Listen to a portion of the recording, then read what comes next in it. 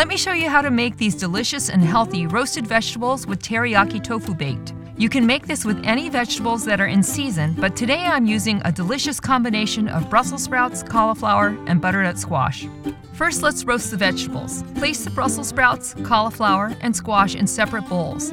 Mix each bowl with oil, garlic, togarashi, salt, and pepper. Place each vegetable on a separate baking sheet in a single layer and roast in a preheated 400-degree oven until golden brown. Let's make our vinaigrette. Combine the shallots with salt, lemon juice, and soy sauce. Let this macerate for 10 minutes. Whisk in the oils and season with pepper.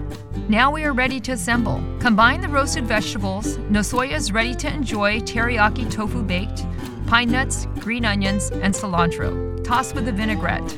Finish with a few more pine nuts and cilantro. Delicious year-round, you'll love this simple vegan dinner. The savory sweetness of the teriyaki tofu baked is a perfect companion to any of your favorite roasted vegetables.